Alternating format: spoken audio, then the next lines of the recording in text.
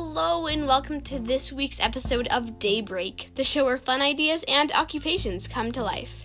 We're your hosts, Pippa Schrader and Bryn Campbell, and today we'll share an inspirational quote, interview Diane Steele, a graphic design artist and a middle school computer art teacher, and after the announcement break, we will end this episode with the tale of Kathy Sullivan, the woman who made history in both space and the sea. Now, let's get on with the show.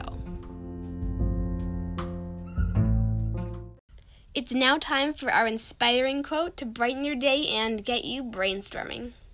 An amazing artist and visionary, Georgia O'Keeffe has some wise words on her favorite thing, art. She said, "I found I could say things with color and shapes that I couldn't say in any other way, things I have no words for." Now is time to talk to someone who has a lot of experience in art. Recently, our co-host Bryn Campbell sat down with Diane Steele, a computer art teacher and graphic design artist, to talk about her awesome occupation. Take it away, Bryn. Hi, Miss Steele. Hi, Bryn. So, what inspired you to get this job? Have you always wanted to do this? Well, that's kind of funny. People take some adults take a winding road to get to where they are.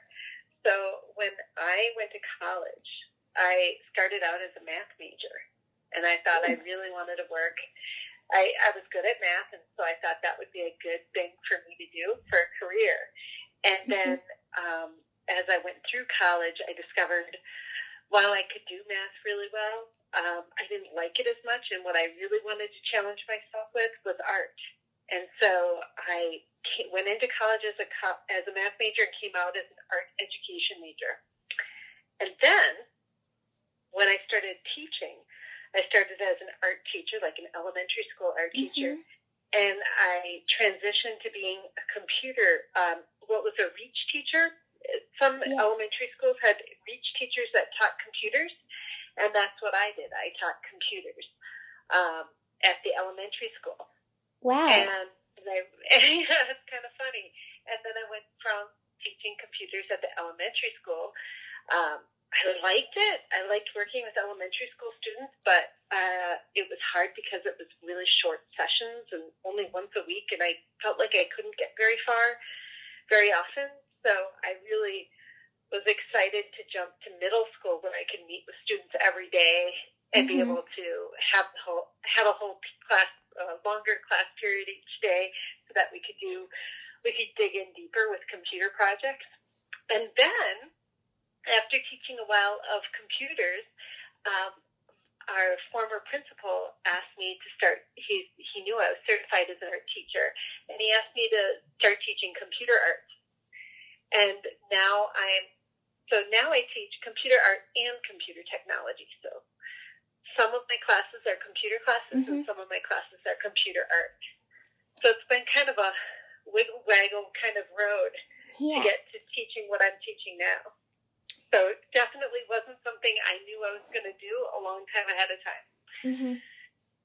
As a matter of fact, when I decided to be a math major, it was kind of funny because I was in high school at the time, trying to decide what I wanted to major in college, and my parents were saying, "Well, you want to be a math major? What are you going to do with a math major?"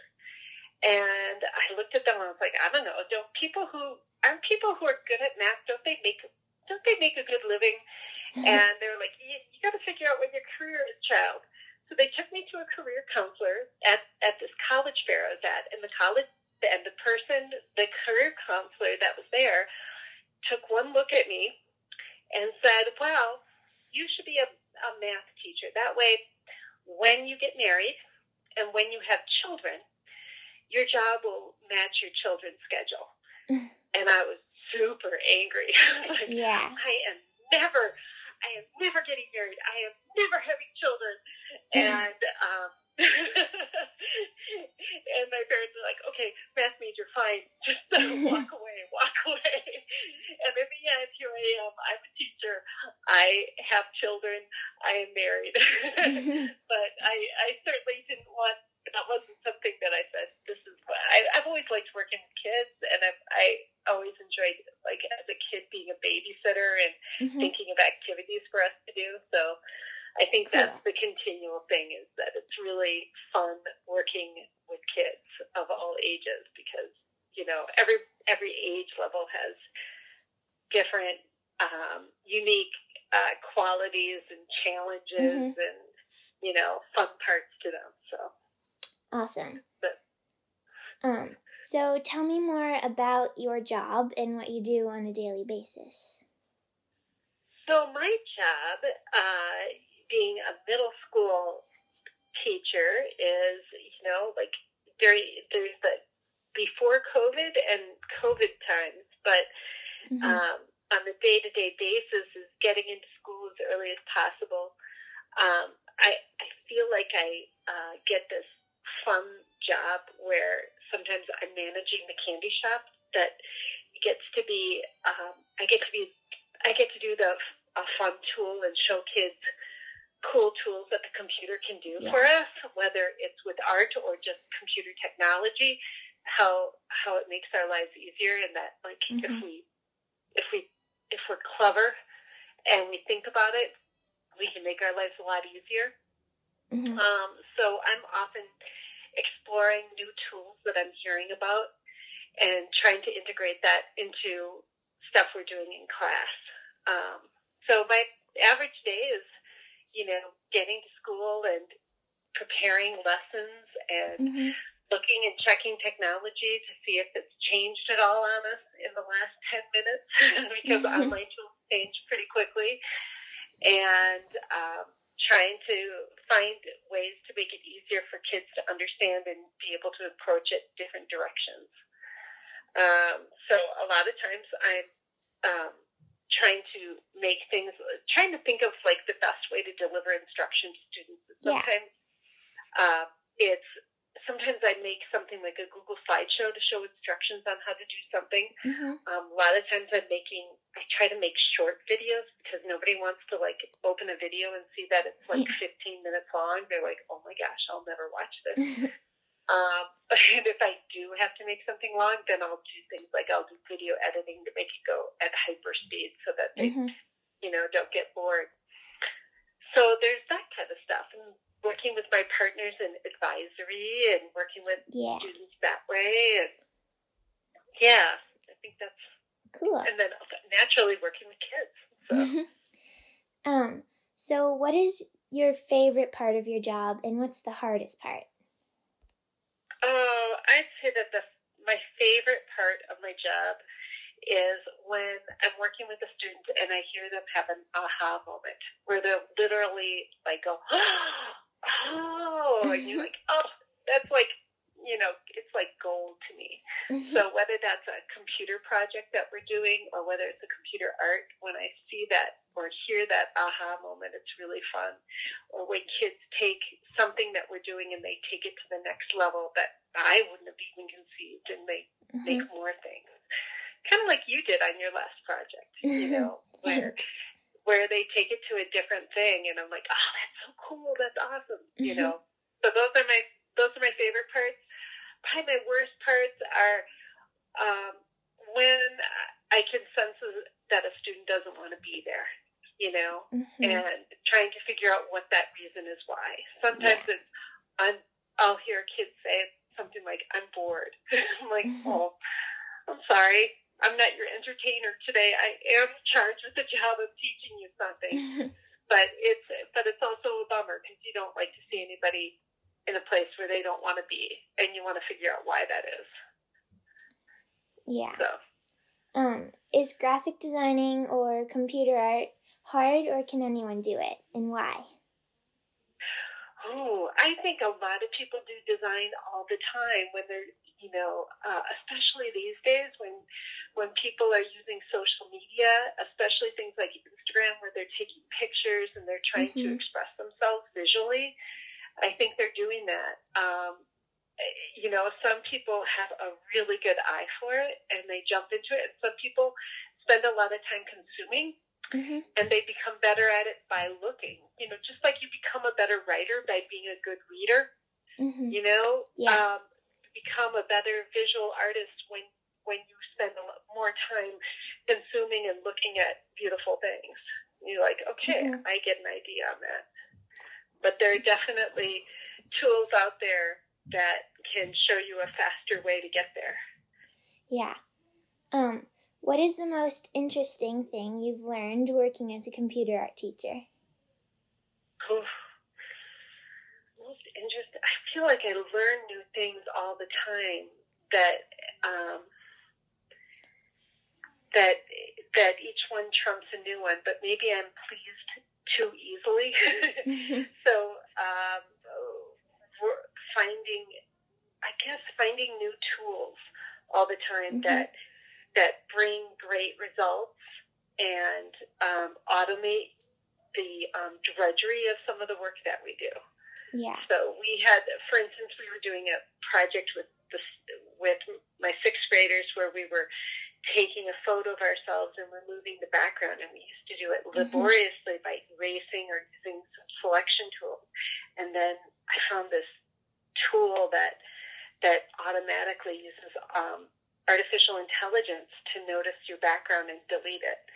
So that was like what made these beautiful crisp edges for people, and that's kind of cool. So those kind of things are things that I'm always like, wow. How do you balance work and your outside life?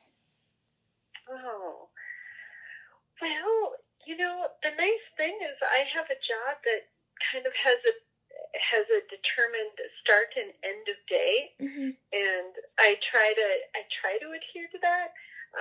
But I feel like because I work in the field of education, that my employer understands the priority of family.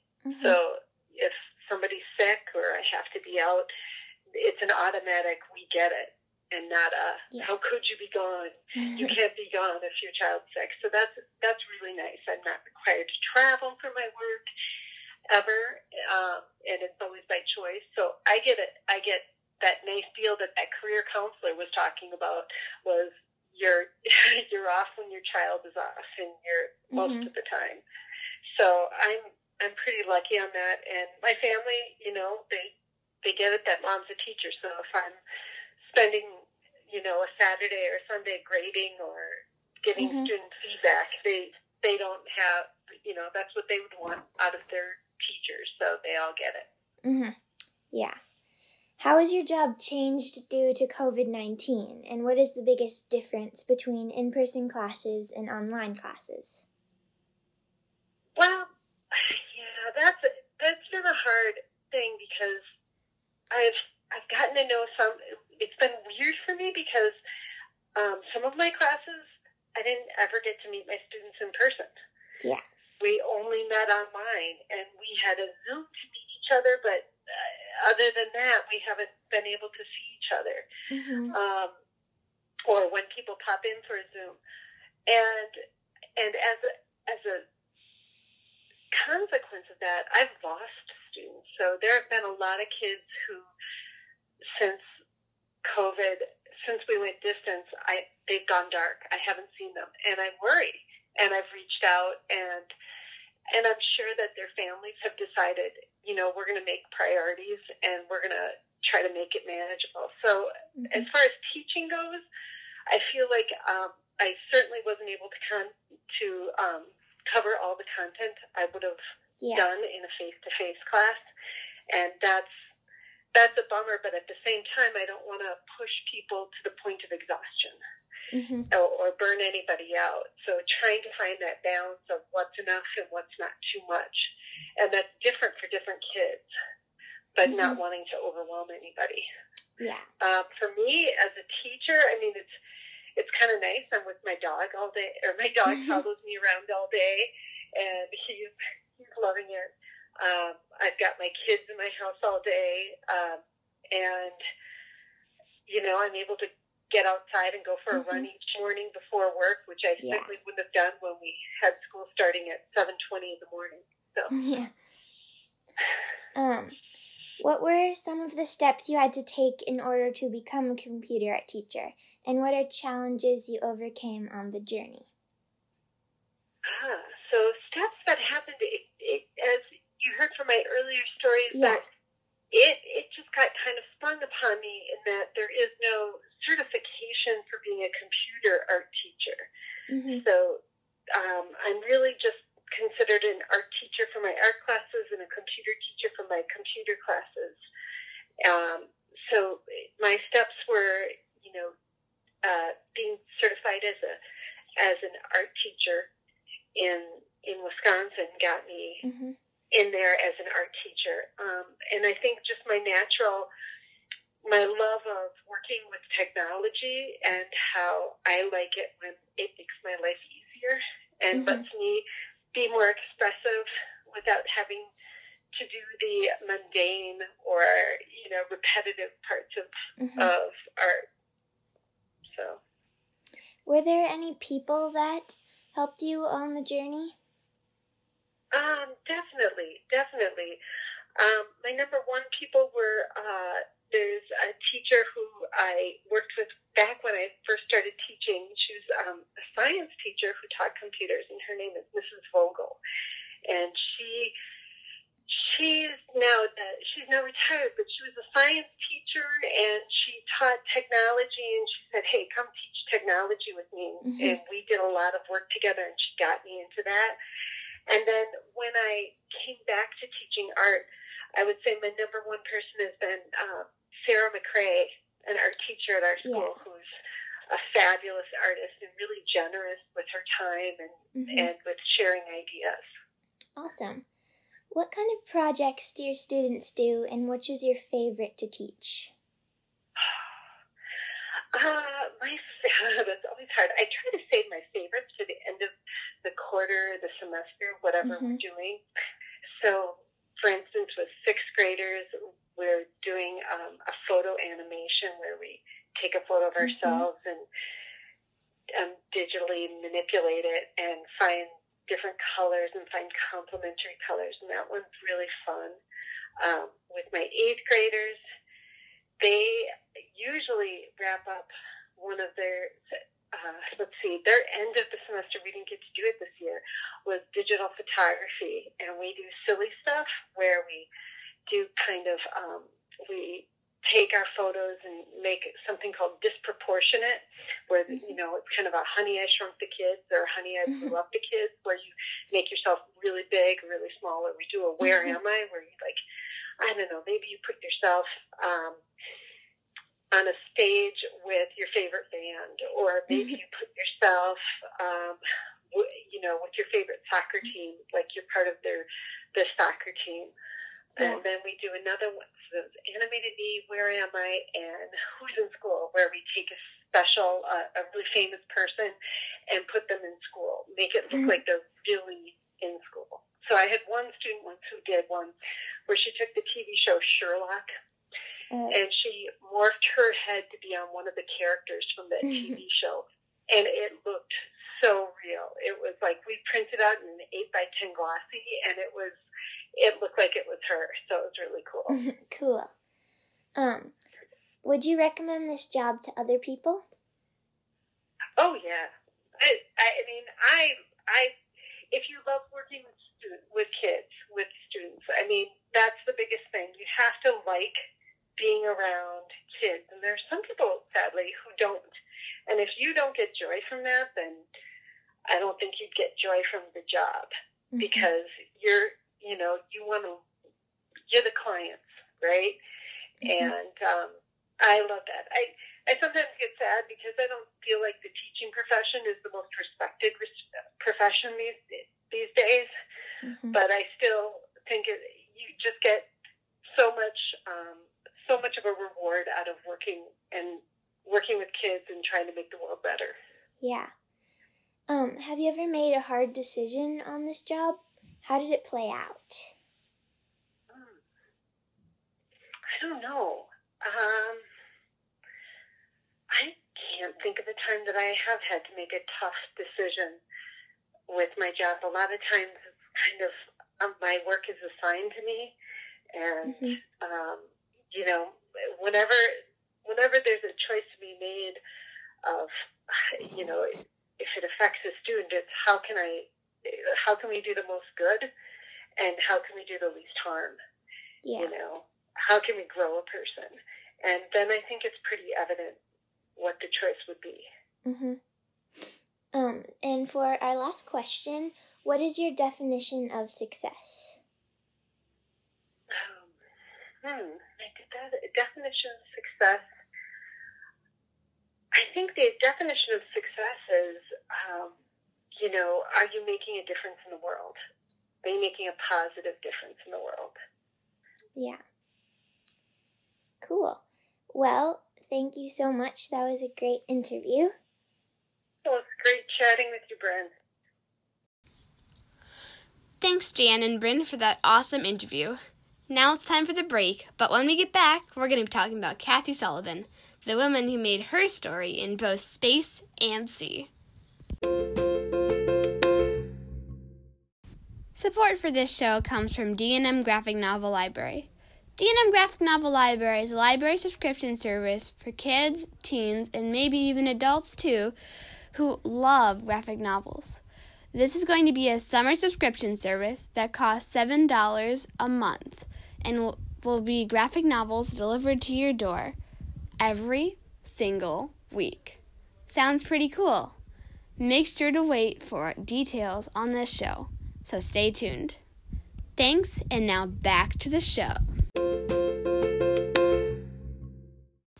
Welcome back to Daybreak. I'm co-host Pippa Schrader. This week we have a very special news story to share with you about a woman making history in sea and space. This woman's name is Kathy Sullivan, who you may know as the first U.S. woman to complete a spacewalk.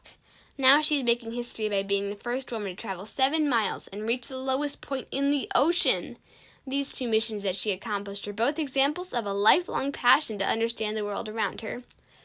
Kathy Sullivan was an adventurous and curious little girl, and she wanted to know more about the wider world around her. She had many more interests than what a stereotypical little girl would have, but her parents really inspired her to pursue whatever passion she had. And when she was 6, she became fascinated by maps and learning more about the world. She read all the newspapers and watched all of the exploring TV shows. It was during the time when astronauts first went into space and many undersea discoveries were beginning. At that time, all of these explorers were men, but that didn't bother her. When she was older, she decided to study foreign languages and earth sciences. They are both very male-dominated fields, and she wasn't fully accepted at the school for being a girl. But that didn't stop Sullivan. She started studying oceanography, and then she applied to NASA. She knew the odds were against her becoming an astronaut, but she took the chance. She was accepted into NASA in 1978 as part of the first group of women to do this. Later, she went into space on multiple missions and became the first woman to complete a spacewalk, which is where you go out into the spacecraft to complete a task. After this, she still wanted to explore the world more, and then she became the first woman to travel 7 miles into the deep, deep ocean. Wow, Kathy Sullivan is sure an inspiration. It's definitely one big step for womankind and for science at the same time.